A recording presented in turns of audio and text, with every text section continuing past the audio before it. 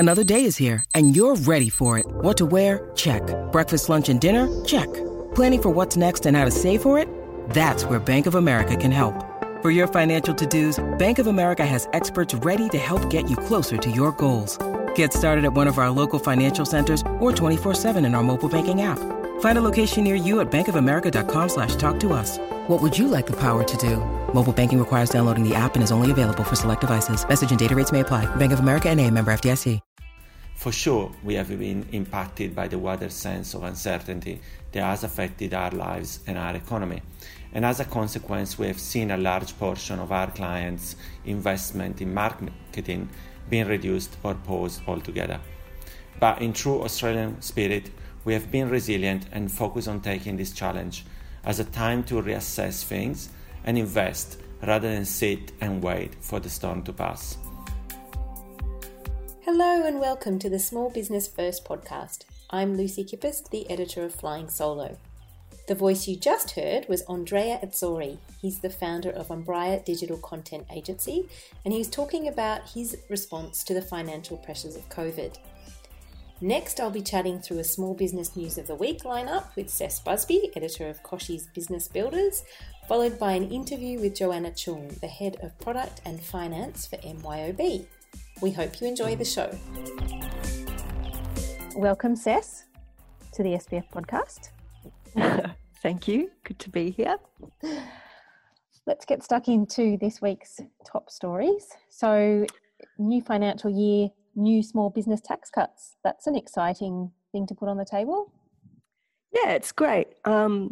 It does mean new financial year means new tax cuts for small business. Way back in 2018, I think it was October maybe, Parliament passed a whole set of legislation for tax cuts for small business that were meant to roll out a bit later than what they are, but because of COVID, the government's brought those tax cuts forward early. So from July 1, those new cuts are locked in, and what they basically mean is if you're a incorporated small business with a trade of 50 million or less, then your tax will go from being 27.5% to 26%, which should actually save you quite a bit of money. And if you're not an incorporated business, then you'll also get the tax offset is increasing. It's changing from, I think, 8%, it's going to 13%, I think. So given how tough small business is doing it at the moment, everyone's really struggling. To be able to not have to pay so much tax is a blessing at this time of year, I'd say. So absolutely, yay for that happening. Yes, yay for that. A big tick for that this week. Speaking of things that are making you feel better, I really liked the story I was reading on the SMH about Accenture, where they're focusing on getting their employees to finish work at 5:30 on a Friday in the hope that it will help them manage stress. And a big part of that is also cutting back on meetings, which I think anyone who's spent any significant amount of time on Zoom in the last 4 months will probably appreciate as well. Yeah, it's a really nice story. I think Accenture's this massive company, 500,000 people, global, hundreds of offices. And basically, during the pandemic, they shifted everyone, well, pretty much 95% of their employees to working remotely. And what they found was they had a massive spike in productivity because of this, which, of course, as a business, they'd be going, yay, but they also took a closer look at what was happening in terms of what their employees were doing. And it kind of seemed like people were always on. Like, I think the quote in the Herald from one of the senior execs was something like, it's not like we're working from home, it's like we're living in the office. So people just felt like they were working.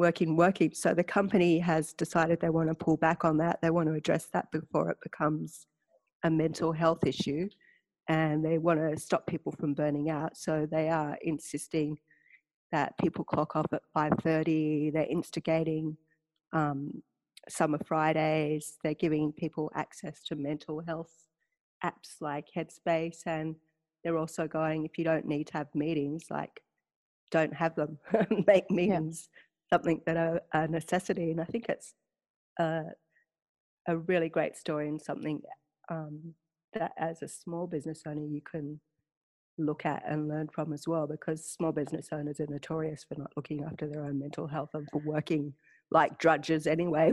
Absolutely.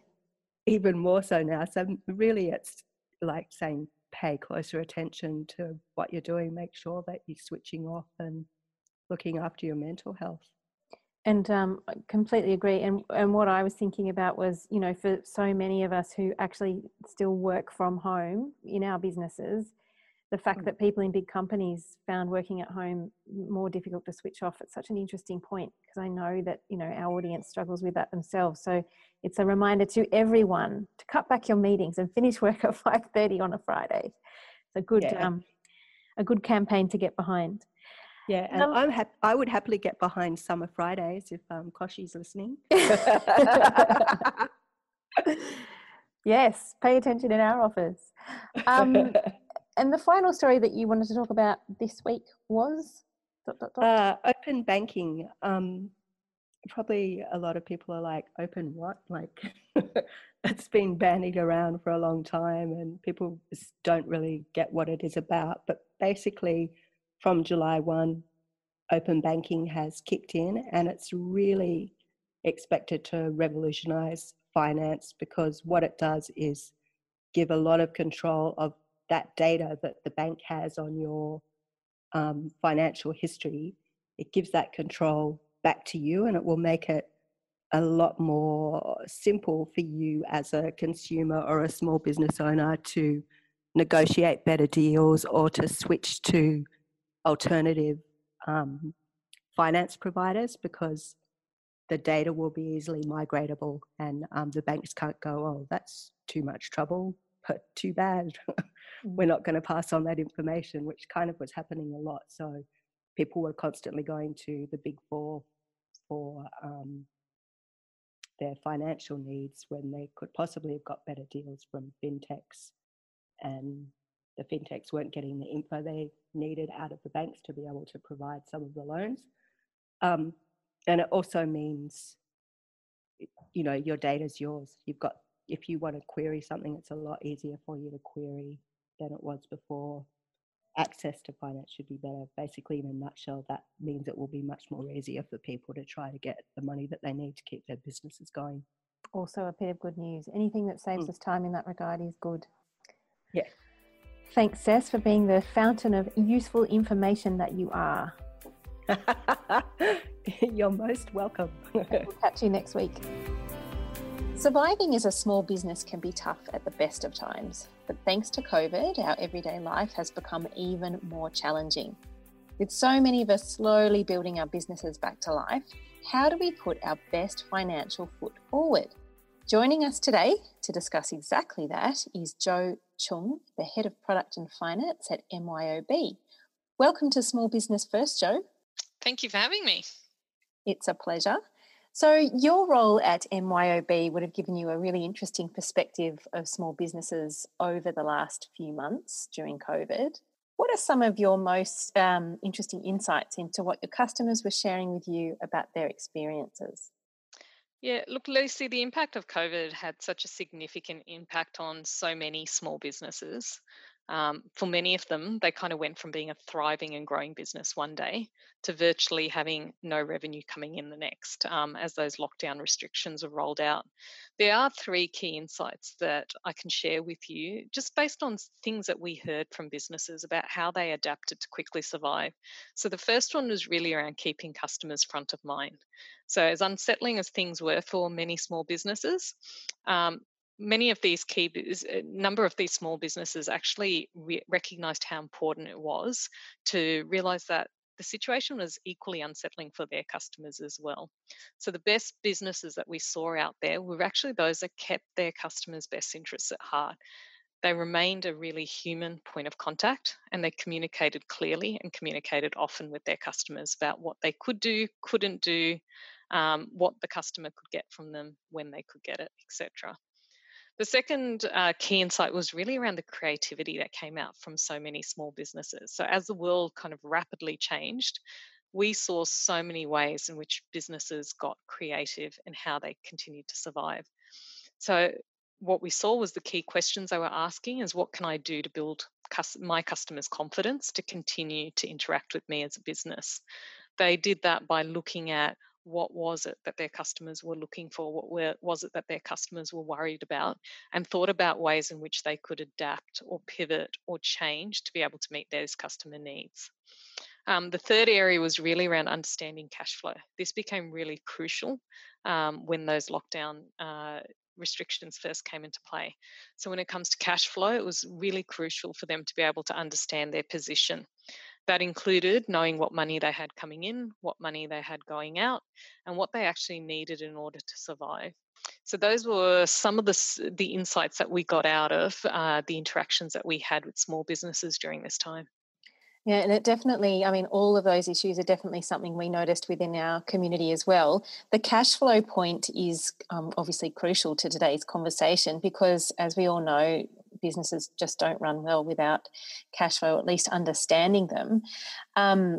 As you've said, given the challenges of the last few months, you know, we have to look at things differently. What do you think we need to do in terms of reminding ourselves about mindset at the moment when it comes to cash flow? Because things are obviously different to how they were, say, this time last year. How can we sort of... Yeah. Look, it's a really different mindset small businesses are needing to take right now. So the way I look at it is there's actually 6 key things that they need to think about when it comes to cash flow. The first element is really around reviewing your outgoings. So look at your expenses. What can be stopped, delayed, or renegotiated? So for example, if you have a physical presence that you're no longer being able to operate out of, are there costs that are associated with operating that physical presence that no longer are applicable? So things like cleaning. Many businesses actually stopped their cleaning services when their businesses shut. In order to save costs. The second element is really around reviewing income. So how much of an impact has COVID-19 actually had on your income for your business? Take a look at the underlying piece, so what are the products that are selling, products and services which are selling, and which ones aren't? Reviewing this will actually help the business consider what opportunities exist to continue to drive revenue for their business going forward. The third is forecasting. That's so crucial. So once you know your outgoings and you know what income you can actually achieve, forecast out. Take a look at the next 6 months and understand what are the elements that are critical to enable your business to manage its cash flow through this period. The fourth element is really being realistic. So it's great to be optimistic about what you can achieve as a business, but build your forecast based on what you know. So the assumptions that are known, the assumptions that you have high level of confidence in. You want to be in a strong position on what it is you can and can't control during this time. The fifth element is really around getting paid faster. So this is a crucial element for businesses. So with the number of businesses and individuals who are all impacted through COVID-19, the questions businesses need to be asking themselves is, how can I make it easier for my customers to pay me under these current situation? So for example, if face-to-face is no longer feasible, are there other things they can be thinking about, such as a move to invoicing your customers and receiving payments in that way? Do you need to be able to convert cash payments into electronic payments? What are your options around doing that? And the sixth and last area that they should really be thinking about is, what are ways to extend your cash flow? So for example, is finance a consideration? Are you able to utilize lines of credit to extend your business cash flow? Are there other options such as invoice financing or being able to tap into government stimulus such as the SME loan guarantee programs to be able to boost cash flow through this period?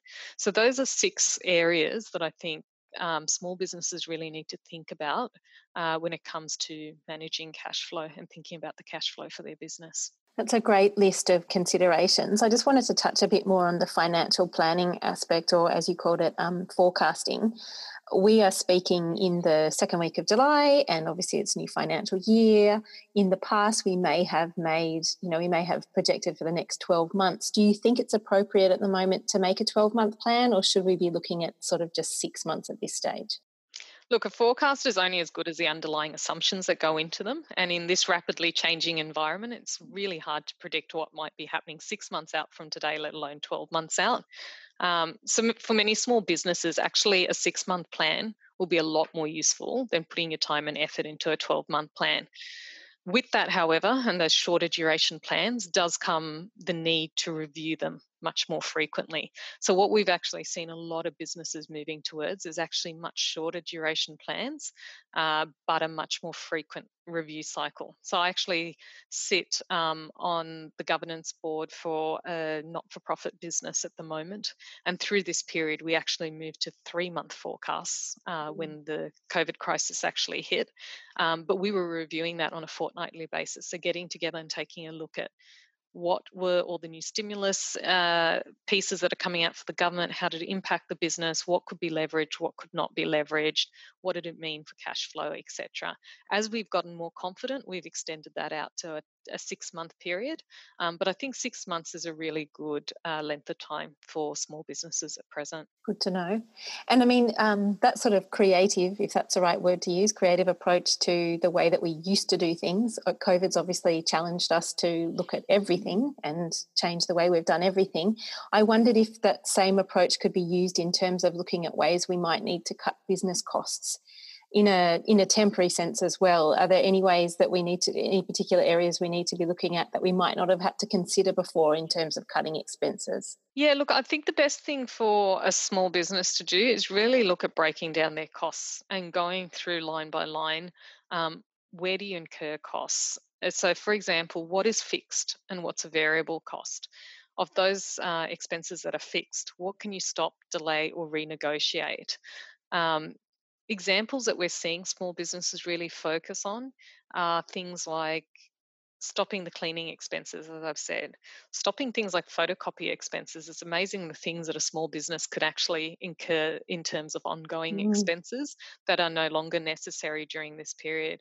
Telephony support expenses is another one. If you're no longer running your call center, you're no longer running your staff, can you actually pause some of those expenses or change some of those expenses on the way through? It's really important to take a proactive approach to cost management and to actually reach out to your suppliers. During this time, we're seeing so many organizations are prepared to offer support to their customers and actually be open to discussing terms. So it's really important to explore those avenues and set your business up for success going through this period.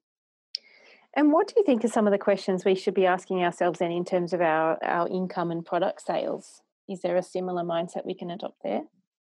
Yeah, look, as I said earlier, it's important for businesses to really take a look at how they make their income, how they earn their revenue. So, how much has COVID-19 really impacted their revenue? Looking at those underlying products and services that a business offers and working out which ones are selling and which ones aren't is going to be critical.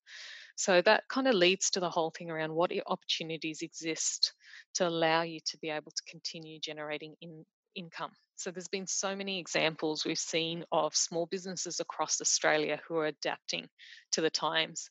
So for example, high-end restaurants who can no longer have diners in their location, they're moving towards takeaway dining experiences as opposed to just takeaway.